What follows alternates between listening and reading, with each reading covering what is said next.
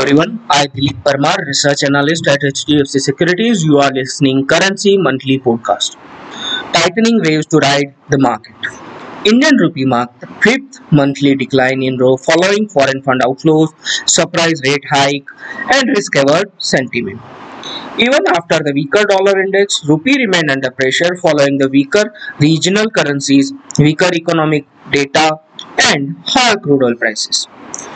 It isn't so many changes in the interest rate that move the dollar, but the amount of currencies slashing around the market. If you think about the dollar as a commodity, as supply falls and demand remains steady, the greenback will gain. The monetary base is due to shrink in 2022 as the Fed trimmed the balance sheet. If the divergence widens to match what happened at the beginning of the 2014, the dollar should surge. Looking back to the rupee, in May, spot USD INR gained 1.6% to 77.64, while the dollar index fell 1.2% to 101.75.